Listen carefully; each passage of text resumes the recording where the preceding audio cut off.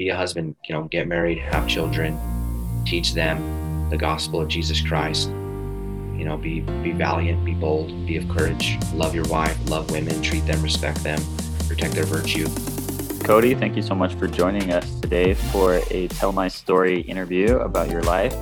And I'm really excited to hear your story, your insights, your lessons you've learned, and where you're coming from and where you're going in life, and what you want your message to be to the world.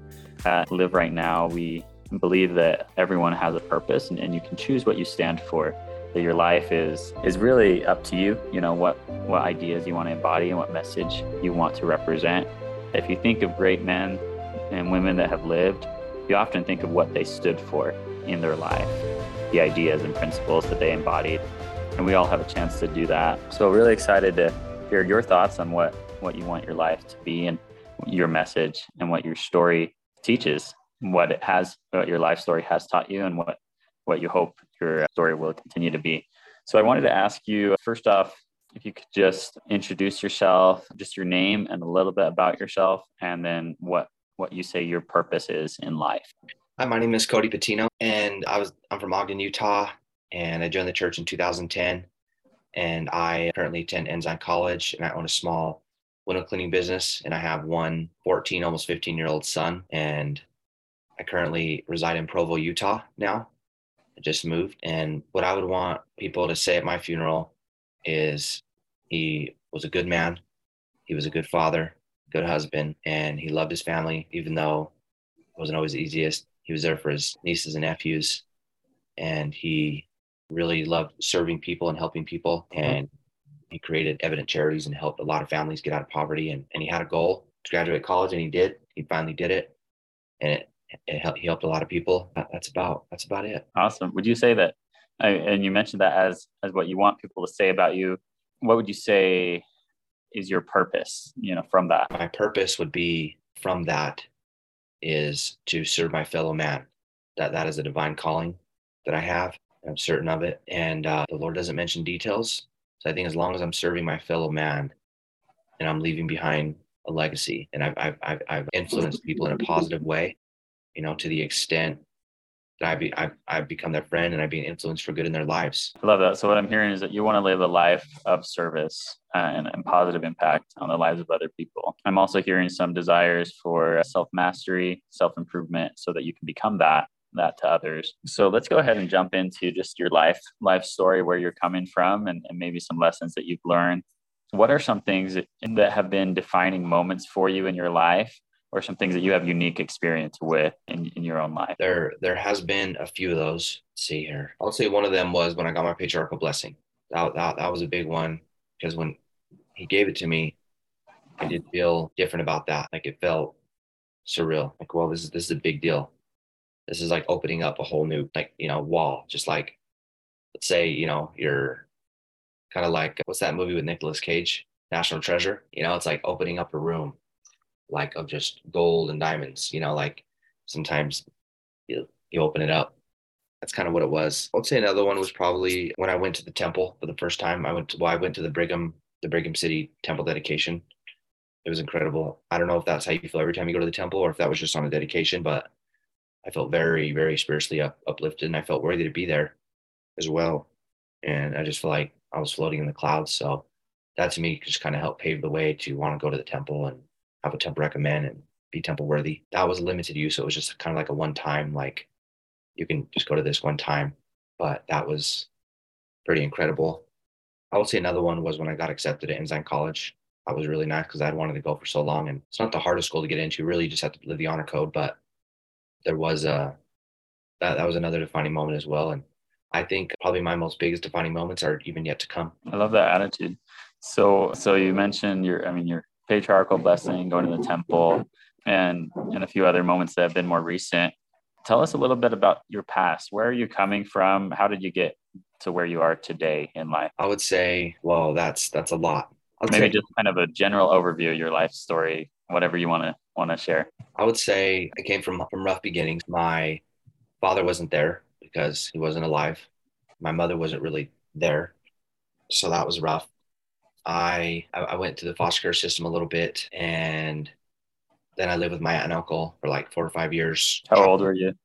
I was around 12, 11 to about when all this happened, foster care. My aunt and uncle was between about 11 and 6, 17. And after I got out of foster care, I got involved in some trouble. And it was then I was about 18, 19 when I had a defining moment. I was addicted to substances, and I knew that's just not that would not be the future of me. So I decided, and that was about almost 15 years ago. And I just knew that's not what my ending would be. I wanted to find God because that was the only to me that was the only way that I would be able to escape that. So I made a commitment to myself to quit the substances. So I quit and I found the missionaries. And as I was on the way to the store, to the convenience store, which is down the street from my house, I seen them. I asked them to come to my apartment to teach me the gospel. We set up an appointment. They came over. We had the appointment, and I felt good about it.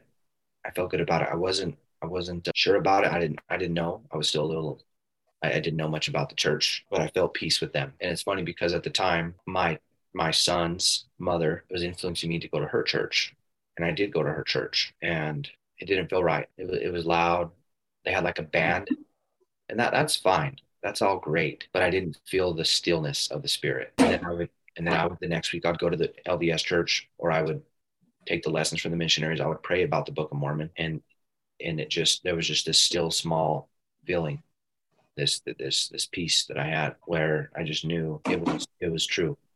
I just knew that it was true, and it wasn't loud, it wasn't grandiose, and I prayed about it, and I felt the spirit. I felt it in my chest. I felt it in my chest. It was very still, but I felt it. And she kept trying to influence me to go to her church, and I told her I don't think that's it. And I told her I was checking out the LDS church, and she doubted it. She scorned it, and she tried to get me to not go to that church. She tried to get me to go to her church, but I said, I don't feel the spirit of your church. I feel the spirit of the LDS church. It feels right. And yeah, I stopped going to her church, and I started going to the LDS church. And that was a defining moment for me. I decided to get baptized a few months later after meeting with the missionaries. Yeah. Wow.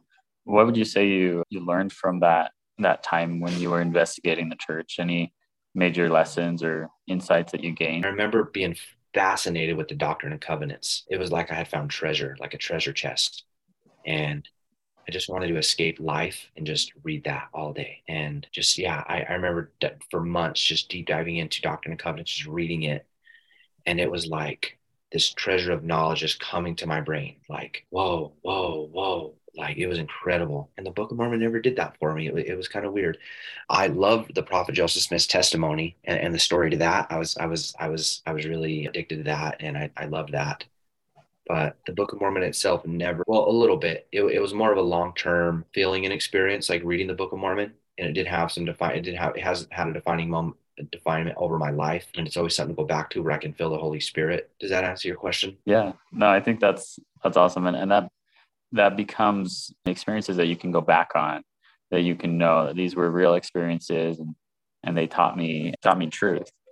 And it's so interesting how the Lord teaches us through our experiences. So what I'm hearing is that you grew up, kind of had a rough upbringing, and a little bit of chaos, it sounds like, but that you found some peace when you encountered the church and the gospel of Jesus Christ through the missionaries. And then, so what happened since then until now? Any other major moments that bring you to where you are today? I would just say like the still small voice and the impressions over the course of my life, and just listening to the Spirit because He's right. And when I listen to the Spirit, even though I don't know what He's trying to show me, there's always something, and it's foreign, it's weird. He'll tell me do that, or oh, don't say that. And then when I do what He says, I'm like, ah, and it happens all the time in my life. Like, and when I started to really listen to the Spirit, I would say over the last 5 years, I've been a member of the church for 13. And really, on the last 5 years, have I really been trying to follow the Spirit, because it took me time to really listen to the Spirit. When I do what He tells me to do, things always work out. But when I don't, He'll say, oh, don't say that, or don't do that. And I'll do the opposite. It's very clear of why, whether I'll get a bad reaction out of somebody, or I'll have like a bad day, or I'll have a bad interaction, or it'll be drama or a little stressful or something. or I'll be late for something, like, oh, don't take that exit. And I do. And then there's a traffic jam. Just something always happens when I don't listen to the Spirit. And sometimes it's big stress. Sometimes it's small stress, but usually I end up in the thorns more when I don't listen to the Spirit. You're on the path, right? And then there's off to the left, there's the forest, and off to the right, there's the forest. And usually when I don't listen to the Spirit, I always end up in the thorn bush off to the path, and it never fails. I love that. There's something that to be learned, right? And then what would you say is your message to the world? If you could leave any message behind, and when people think of you, they think he really stood for this, he really taught me this. What would you say your message is to the world if you could tell people anything? Put the Lord first. Be a leader. Be a leader to people around you, because no one else is going to do it. Well, other people are doing it, but be a leader. Part of it's learning from my mistakes. If you say you're going to do something, just do it. Follow through with it, because there's a lot of cowards in the world. There's a lot of people not following through with things. I don't think people who don't necessarily follow through are cowards, but they just lack discipline and commitment. And, be a husband, get married, have children, teach them the gospel of Jesus Christ. Be valiant, be bold, be of courage, love your wife, love women, treat them, respect them, protect their virtue. We can't blame women for not being women anymore if we're not being men. We are huge contributors of women. We lead women. Without us, women would be lost, and that's why you see decay in society today. I would say just serve your fellow man, serve the poor, help others out, be kind, get an education. It's very important to get an education. Very, very important. I would say that's about it. So I know you got to get going to church, but yeah. So I just want to clarify, you said that society would be, like, for lack of honorable men is kind of one of the main causes of decay in society. Yeah. I think that there's a war on women right now, and feminism, and a lot of women are childless and husbandless. But I think a huge factor is men, because men aren't teaching their daughters, how to be treated by men, because the man is the head of the house. So, there's no one else to turn to. I can't turn to a woman to be the head of the house, to be the priesthood leader. It's the man. She has her very, very important divine role, but in order for her to be a feminine woman, wife, mother, she needs a strong male leader, which is her dad, and then her husband, and young boys too, right? Me being a strong male leader to my son teaches him how to be a strong man, a strong, good man. And then he's going to treat women and his children in society the same. So, we're really it. There's no one to turn to. I love that. I love that as we become more honorable men, it helps women be more honorable women as well. We all strengthen each other in living right. Yeah. We have a lot of responsibility as men. So, yeah. Thank you so much, Cody. I really appreciate it. I'll send you this recording. Thank you. Appreciate you.